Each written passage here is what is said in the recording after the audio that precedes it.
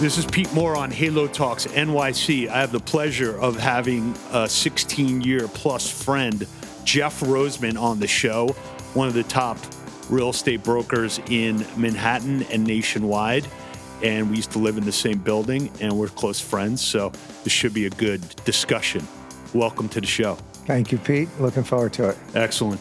So, Jeff, talk about, you've been living in Manhattan and on top of this industry, pretty much since college. So talk about your background, and then let's talk about some of the nuances of signing good leases and what's a good concept and, what kind of risks you should take. And, we'll educate people here on how to think about real estate, primarily in Manhattan. Great. So I've been doing retail leasing in New York now for close to 30 years. I've seen many trends come and go. I've seen many markets up and down, lived through some incredible, obviously, tragedies and then some incredible financial meltdowns. And, it's a resilient city. Retail is a resilient business. And when I say retail, it's all sort of affiliated businesses. Fitness, obviously, is a big part of it. Fitness was always sort of a minor part of New York City landscape. There were a bunch of guys that controlled most of it, Bally's and the Vertical Club and Jack LaLanne, which I guess eventually got bought by Bally's. And there were about 4 or 5. And fitness industry was always sort of looked at a little bit negatively. It was not a... it was just not looked at as an amenity. It was not looked at as something that owners wanted at the face of their building. Obviously, fast forward to today, it's one of the bright lights in our industry. It's an incredibly growing field. It's spawned, athleisure and health foods and all sorts of wellness, and so it's changed the dynamic, certainly, and it's obviously in a market that's shifting now with retailers going out of business for, whatever reason they're going out of business. Some say it's online. It's also just retailers take their course. They've been going out of business for 100 years, so. Yeah, that's a fair point. I don't think people realize that comes and goes. Right. And brands get into favor or out of favor. Exactly. And the brands that have gone out of business the past few years, tend to be retailers that you probably and I haven't walked into for years. Right. They just haven't done anything to when Dress Barn closed, I didn't skip a beat. It didn't. Toys R Us or Radio Shack. Circuit City. Right. These were companies that did nothing to sort of, change. I do miss Radio Shack, though, because you always could pick up like that little speaker plug wire. That you need. Yeah. Right. Who serves that now? Who's I think you get online. I mean, you could. Yeah, but I need it like in 5 minutes is the problem. Well, maybe I'll get a express delivery. Right. Or send like an urban fetch guy. Right. Somebody like that. But when you look at at how landlords have kind of changed over time, obviously you a lot of them used to say, and also in leases I used to look at, like a Target would say, okay, if I'm going to be the anchor tenant in your strip center, you're prohibited from having a health club because they thought they took up too many parking spots. Right. So what was it? How's the mentality shifted, and how much have you been helpful in kind of educating landlords to say, well, actually, there's a legitimate membership business, and what groups do you use to say, okay, look, here's like a shining light that you need to understand is now like the norm? Yeah, no, it's a great question. Look, the good news, I think that the parking, and that's a great question, but the parking, health club parking is sometimes complimentary. People come in at 7:00 in the morning, do their workouts. Target is probably not even open at that time, or whomever the retailer is, and there are ways to get around it. Obviously, moving forward, that's probably going to be less of an issue, but they do bring an incredible customer to the center, and if you own a business in a urban street or in a power center, having an Equinox or some Soul Cycle in that center is going to bring you, people who are going to probably spend money after their workout. Yeah, I just saw that Kohl's just did a deal, like a 10 location test with Planet Fitness. So do you see a number of these retailers going forward, trying to bifurcate some of their space and say, hey, look, I'll bring somebody in, it's like a Dick's Sporting Goods or somebody in that Lord and realm. Taylor announced that they're doing it. They are about 20 of their stores. They're putting in I think they're doing a deal with WeWork. They're doing a deal with Pinstripes. They did it in their fifth Saks, same owner in Manhattan. Oh, the Wellery. The Wellery. They did that big restaurant up on the 10th floor. They are seeing that there's you need some sort of alternative traffic generators to bring people in, and it's a brilliant idea. I don't think people want to shop on an 8th floor of a department store anymore to go look at furniture. Right. So if there's something else up there, it serves the need. Yeah. What do you see a lot of the landlords now that are, if the market's kind of, been depressed slightly and they're kind of holding out? Like I passed by this place on, I think it's Ben and Jack's Steakhouse. Like it's been out for like a year. Mm-hmm. So they're just holding out. Well, like how long do you see people in general like say, okay, I'm waiting for the market to come back? Well, there's two situations. Sometimes when you see a store that's empty and people perceive the landlord's holding out, sometimes they have to. They've made it, their bank has certain requirements on them to achieve a certain amount of rent. Oh, okay. And if they don't, they're in violation. So even if they keep it where they're paying, what? How does it work? Are they still paying the rent, obviously, or the mortgage? They're still paying their mortgage. But if they lease it for the next 10 years at a below number that they had projected to the bank, yes, they can face a lot of penalties. Interesting. That's a real issue that nobody talks about that. Nobody talks about it. People think that landlords just sit, and I'm not defending landlords. It's not the point here. We can for a second though. Well, there are some landlords that definitely do that, but there's a lot that when you valuation of real estate is based on the lease, right? So if you were expecting to get, $1 million a year in rent, and you end up getting $500,000 a year in rent, you've effectively knocked off millions of dollars of value, and that affects the real estate. So it's not a simple, I might as well just take whatever I can get. As I said, there are some landlords that do that, and that's a problem. But for the majority, I think most landlords have sort of come to Jesus the past year. Mm-hmm. They sort of know what's happening in the marketplace, and if they can make a deal that is, maybe less than they expected, but still works for them, then they're doing it. Mm-hmm.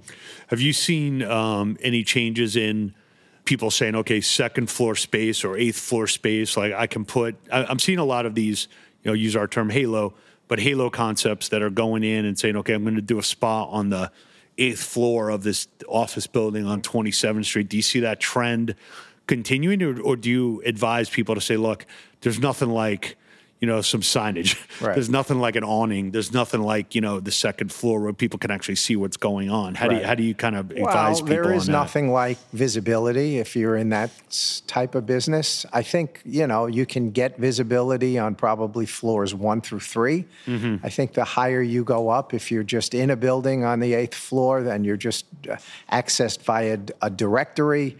It's trickier, but it's done, and so it really depends on where the brand is going and what their plans are. Mm-hmm. What do you see as some of the biggest issues, like with these studio concepts coming in, or fitness centers? Is it still kind of like noise violations and quiet enjoyment? It's a great question. I mean, that's an issue, depending on the type of building it's going in. If it's going in a residential building, they tend to be a little bit more concerned about that, the owner does.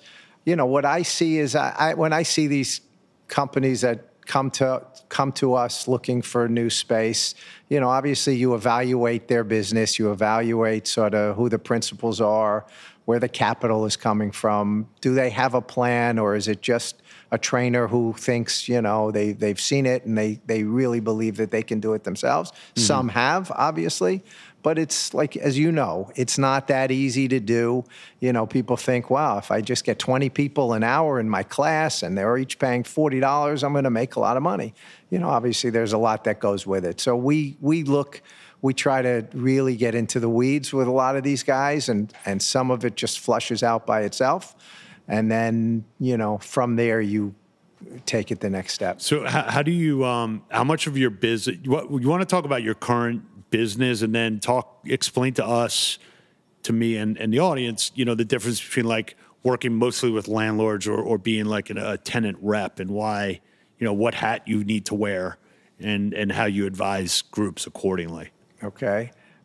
So my business is both landlord and tenant, probably a little bit more on the landlord side these days. We represent a lot of the premier owners and developers in the city and in the country, and we advise them, and we are their eyes and ears. And now more than ever, is it, people, if H&M you came and wanted a store, there's not that much sort of thought that has to go in it. Now it's a little bit different. There's a lot of more interesting concepts that we have to dig in and figure out the long-term viability of it. And then on the tenant side, I try to get my clients to have a package that can present well. So when they're sitting in front of smart landlords, as most of them are, they can talk the talk, and they're going to be able to talk about where the money's coming from, and if there's a down year, and who the competition is, and where, what happens if, because that's really what landlords care about. Right. And when you're, historically, people said to me, probably when they want to be derogatory, they'll call me like a broker or a business broker. I'm like, well, I'm not. I'm actually like an investment banker, or I'm like your most important advisor for the biggest deal you're ever going to do. When people want to be derogatory to me, they call me an investment banker. That's good. But like you're really helping.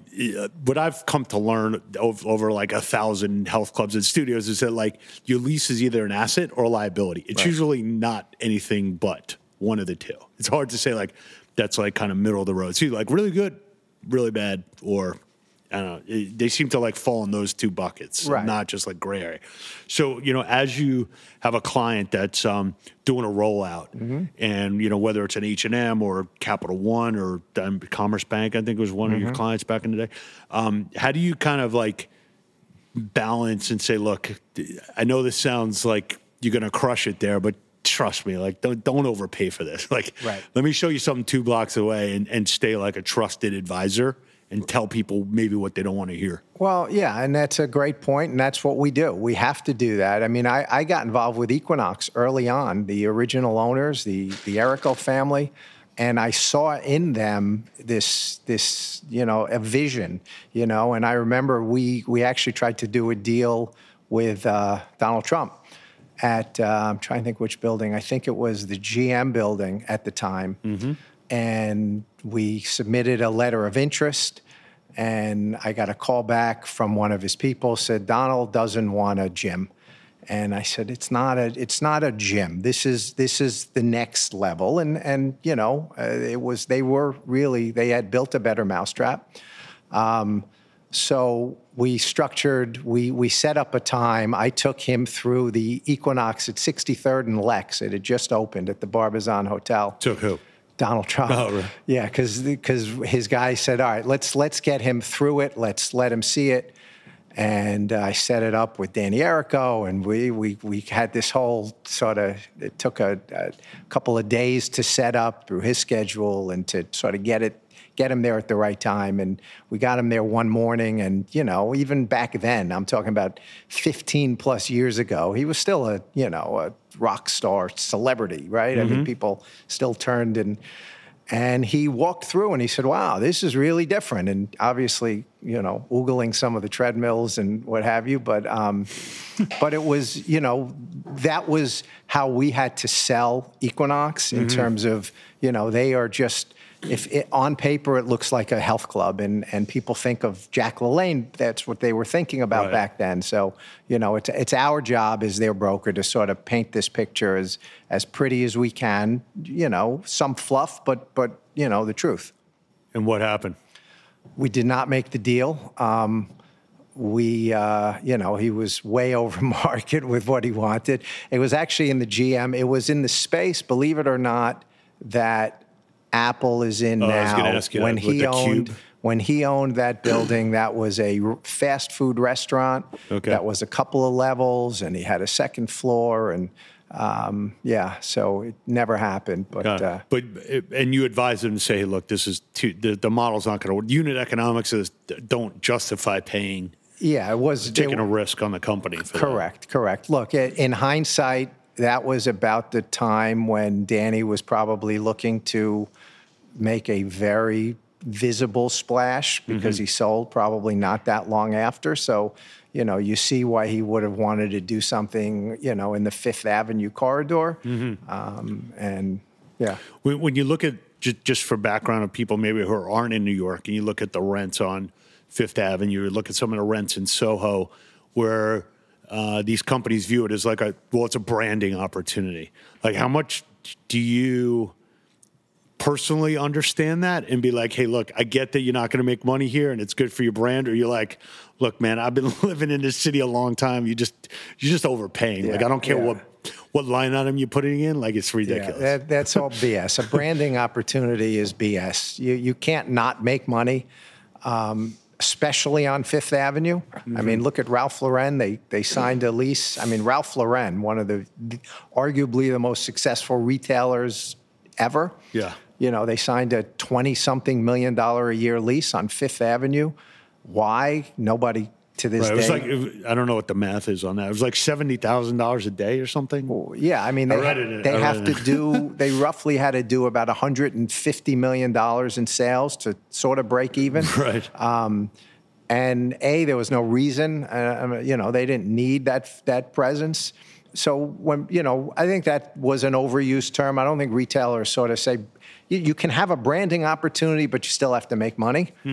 So nobody writes it off anymore. I mean, years ago, maybe some guys would go to Madison Avenue as sort of an entree into the country and say, you know what, we're going to plant our flag here, and if we break even, it's fine. Right. Expensive flag planting. Well, event. if they spend a lot of money, or they did, in advertising, and it's as good an advertisement, a billboard on Fifth Avenue or on Madison Avenue is as good as a full page in the New York Times. Right. So how many times over your career, as you think back and say, okay, like you've changed your view on like rents, or I've changed my view on like what the value of properties are, besides like inflation. But like when you see something that's like so overpriced, you're like, hey, look, man, like, okay, this isn't the new norm. This is like a blip. Right. Like how do you, the experience is everything, right? Yes. And rents have gone up and down in various corridors, and many buildings are just, grossly, overpriced, and, it is offensive to some degree, and it's hard for me.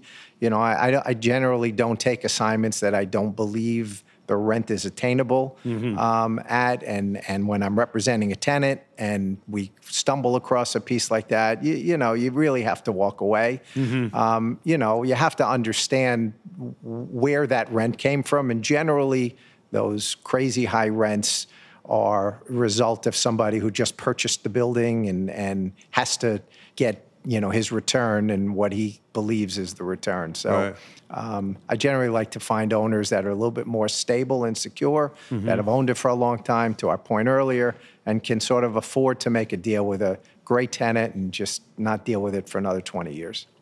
So one analogy that I wanted to bring up here with you, when Integrity Square does a deal and we're representing the buyer or the seller, and they say, well, what are the working capital adjustments? Like, how do you treat prepaid personal training, or how do you treat deferred revenue?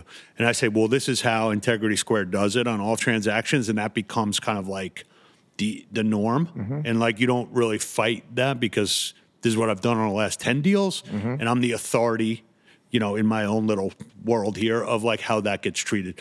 So how important is it when you are representing a client and they know that Newmark and Jeffrey Roseman is like, basically the advisor and handling this deal? How important is that when you go into a negotiation and say, hey, look, this is ridiculous. Like, we're getting this amount of TI. Like, this is what the market is. Right. Or, hey, this HVAC system, like, this is your responsibility. It's not mine. How much of it, like, can you like dictate and say, look, I've been doing this for a while. I'm going to protect my client, Right. and like this is how it is. Yeah, no, it's to your point. It is you can, with authority, you say, look, this is how it's done, and hopefully your client adheres to it. You know, as long as you're on the up and up, which we all are. You know, it's why would you be steering them in the wrong direction? And so. You know, but it's a negotiation. It's human nature. People want to sort of hold on to their views and beliefs on certain things, and you try to fight for certain things as long as they're not going to torpedo the transaction. And then what's your view over the next 5 years as, you know, obviously e-commerce and home delivery gets more and more prevalent? You know, do you see, I don't know, I go into my Starbucks now around the corner here, and like there's like 4 people online, but there's 15 people waiting to get their, you know, drink directly from their app. So there's no transaction that's taking place with a human anymore. Now it's almost like, you know, like I'm queued up. Like do you see like a whole transformation of like what these locations look like? Almost like you know, like at the airport where you're like waiting for like a ticket line. Right. You know, like that there becomes that. Yeah, look, it's changed and it's changing, and we are still sort of at the, you know, we're still at the infancy stage of it, I think.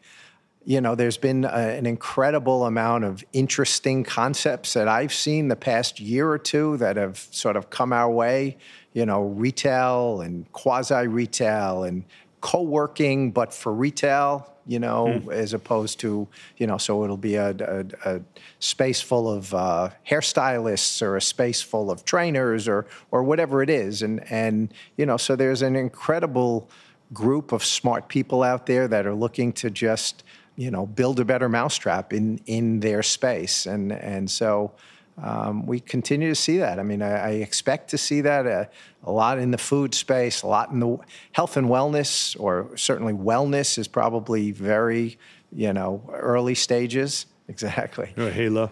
Right. So when you take a look at, okay, let's take a new concept like you're talking about. So I've got a group of salonists that are in is that the right term? Salonists? I think so. All right, salonists. Salonists. I kind of like it. We'll go with it. So they're colo in there, or is like a group of acupuncturists and other professionals in their own space.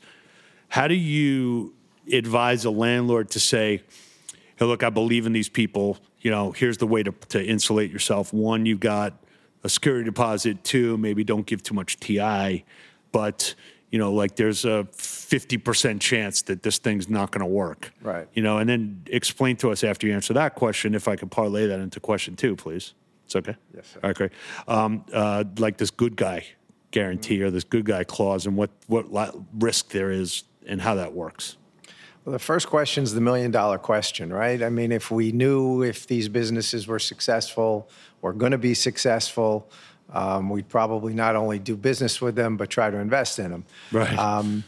So you again, you can only make an educated decision, and again, based on who's involved in it and what sort of money they have and how they sort of put themselves forward, you have to make a judgment decision. And if it's between them and somebody who may have a better balance sheet, well, you might opt to go the other way. Mm-hmm. If it's between them and leaving the space vacant and, you know, and your owner sort of needs to make a deal, I think it's worth the risk. Generally, a tenant like that will spend a lot of money in the space. If they do go out, which is terrible, but if they do, you've got an improved space, and the next group, it helps. What was the second part of that? Just how this, you know, people throw around this good guy guarantee clause. So explain now what that means. A good guy guarantee is just that the tenant in place is going to be a good guy. When their business is dissolving and they realize that it's not going to work, they turn over the keys. That's really all it is. Mm-hmm. And if they don't, because the courts in New York can generally favor the tenants, so a tenant can stay in business for probably a year without paying rent. Mm. You know, there are very smart attorneys out there who know how to game the system. Mm. So a landlord just doesn't want to deal with that. He doesn't want a bad tenant compounded by a guy who's now going to be in arrears for a year. So if I give you the keys back, right? Do I stop paying rent on that? You stop paying rent. Your personal guarantee is stopped. Wow. Once you Okay. give back the keys, you lose your security. Right. You lose whatever you invested into And everything that's in the location, except like if I had a health club, like I could take out the equipment, You're but I not would supposed leave. to. I'd leave everything. Well, anything that's I'm not planning on doing this, by the way. I just want everyone to know. anything that's not affixed, you can probably take out, but that's where it gets a little gray. Okay. So from a landlord standpoint, and going back to your bank comment, like if they sign a 10-year lease and there's a good guy guarantee and I'm out in year 3, well, not me, but somebody, as an example, except me, gives back the keys, that landlord, that bank basically said, okay, I thought you guys had a 10-year lease, but you really don't. Yeah. Bank. Yeah. Well, the banks are the grim reapers to a lot of these landlords. I mean, they are always sort of kowtowing to the banks, and they have to then make good on it. And they did what they could do. They tried, and now they're going back to the market. And maybe the rents have gone up a little bit since they signed that lease, or maybe the improvements in the space will garner a better user. So flipping towards growth, when you look at, let's say, like outer parts of Brooklyn, or you look at like places in the Bronx, or maybe like Hoboken or other areas, maybe not on the island of Manhattan, how do you help somebody calibrate and say like, okay, this area is, got a lot, Williamsburg as an example, like, okay, there's a lot of high rises going there, so we're getting some vertical density. How do you kind of calibrate between getting there too early or get there like right on time? It's a good question. People struggle with that. And, look, there's a lot of data out there these days where you know who's living in these buildings, what they do for a living and how much money they make, and a lot about the customers these days. So it's much, a much more educated decision. But I did want to bring up another point in terms of moving forward. What I do see, I think what Related did buying Equinox is one of the most brilliant moves for a residential developer, right? They saw that, what's going to make their apartment buildings sort of sexier moving forward. How are they going to attract? And if you have a chance to move into 2 apartment buildings and one has an Equinox at the base of your building, well, that's a really sort of neat play.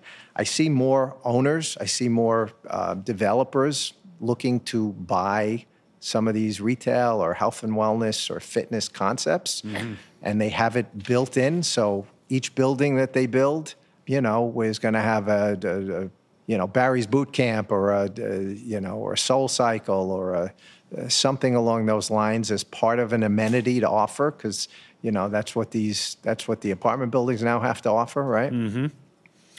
So are you saying that those types of groups are groups that we should be targeting if we're selling let's say we're selling Orange Theory or we're selling Barry's Boot Camp, like that laundry list of I think developers there are going are to some understand? guys out there that would certainly look to do that, and it makes sense. And look, I mean, with Related's help, although Equinox has done it on their own, but they're arguably one of the hottest brands in the world now from a retail standpoint. Equinox is there. When you think about sexy brands, whether it's fashion, LVMH or Gucci. I mean, Equinox look what they've created, and I don't know if you've seen the new stuff that they just did at Hudson Yards. I haven't been out there yet, but it's mind-boggling, and it just shows where fitness, where the industry is going, and they're not alone. Obviously, there are other folks that are sort of inching their way up there, and so that's what I see. I see more joint projects with folks like that. Yeah, somebody I was talking to last week about a really strong boutique concept. This guy said to me as an investor, he said, all they have is a good brand. I'm like, well, that's pretty much the only thing that matters. I mean, you could put a couple of letters or you could put a symbol up and actually like evoke something that like you think highly of, or they're like that they're an authority in. Right. You know, like that's it. You know, that's all they have is a good brand. I'm like, Right. that's kind of everything. All they do is make money. Yeah, just promise you that I'm going to deliver this Right. experience or this feeling or this quality. Right. So as you look at like what one of my buddies always says to me, you know him actually, he says, Pete, what's your return on time? You know, like how do you manage your time? How do you manage like what concepts are going to, you know, be good, or who's going to pay you, or so on and so forth. So how do you think about your business? Obviously you got a big team, so you can cover a lot, but how much of your time is spent with like new emerging brands versus like, hey, I've got banks and I've got retailers and I've got food companies, and you know, how do you and how much of that is like your personal passion? Yeah. And how much of it is like, hey, look, this is kind of what I do. It's bread and butter. You know, I'm the guy for that. You know as well as anyone. You know, you get feelings from certain companies, from certain people that you sort of run with. That's it as a passion. Lately, I've been meeting a bunch of folks in the esports world, which I really didn't know much about. And as the more I'm digging into it and seeing this unlimited potential, I'm saying, wow, this is a next step in our industry. Now, will these guys ever end up taking space and being a real force in retail? I don't know, but it's interesting to me, and we're spending some time on it. But you have to couple that with, you know, obviously you got to pay the bills, and so your traditional retailers and landlords and, you know, deals that sort of got us here are obviously still our bread and butter. But, you know, the interesting thing is now there's just so many unique concepts and so many ways for your attention to get diverted. You have to sort of try to reel it in. It's not you know, it's not a simple task, as you know. When Netflix was down big last week, you know, obviously there's a lot of people that have a Peloton. There's a Peloton in the basement of this building, but there's not Pelotons in like everybody's apartment. There's still, like, I walked by the Smith the other day. It was packed, you know, with a line. Was there a Peloton in there? There was not a Peloton in there, but I think there was avocado toast. No, but the point is that, like, I think people need to stop thinking that everyone's just going to stay in their apartment, because it's not going to happen, and people actually want to do stuff. Correct. So there was someone who told me that they put in a mirror in a hotel, and then they nobody used it, so they took it out. Yeah.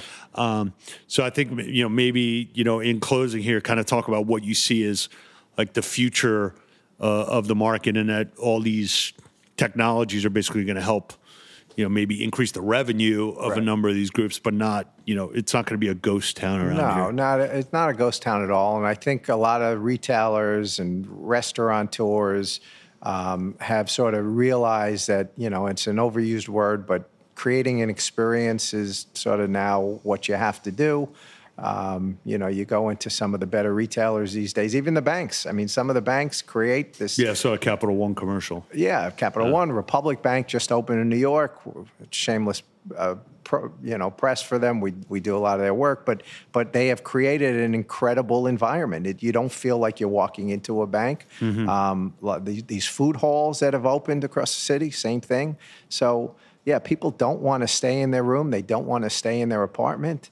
And it's just, but they also don't want to go into a store with, you know, 12-foot slat ceilings that haven't been, you know, cleaned, and it's sort of, unhelpful help, and you know, people that just sort like of salespeople on commission. Yeah, exactly. And so I think the more that retailers and you know, companies are able to sort of grasp their arms around it, that'll change the game. And you've run a big team, and you've been embedded in the sector for 30 plus years. What are some of the quotes that you typically say, or like if there was like a Roseman-ism, like what do people hear you say?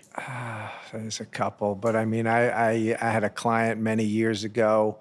I used to have to meet him early in the morning. He wanted to look at space because his office was in New Jersey.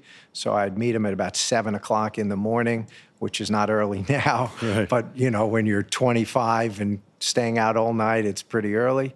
And I'd show up at his apartment at 7 o'clock, and he'd be sitting there with a scowl on his face. You're late. said, what do you mean? It's 7 o'clock. If you're not early, you're late. And it was just, to this day, 25 years later, I never forgot that. And it's sort of not even about time anymore. Now it's about us, looking at concepts and at business and sort of the way we conduct our business. And so that, to me, is truly words that I live by. If every once in a while I'll get a call from a friend of mine, hey, I saw this great store in Chicago. You should go after them. It's called, Amazon Plus, whatever it is. And I'm like, dude, thank you. But obviously. But you knew about it 12 months ago. I knew about it. So be early on knowing. 3 years ago, right. Yeah. No, I feel that sometimes people try to tell me about a concept, and I'm like, yeah, I've been there. I was at the Kids Sweet 16, the people that own it or something. Right.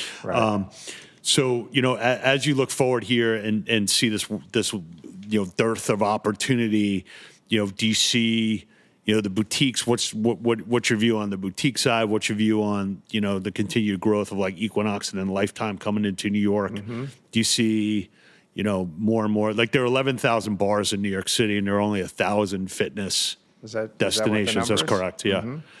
So when someone said to me, this city's oversaturated, I'm like, well, if you change the 3 Moscow Mules for a workout class, then it's not. Then it's actually could be 11,001. Right. The other way. So do you see, more and more concepts coming through and more landlords saying like, yeah, bring that to me? Yeah. Look, I think landlords are definitely much more receptive now to it than they ever were.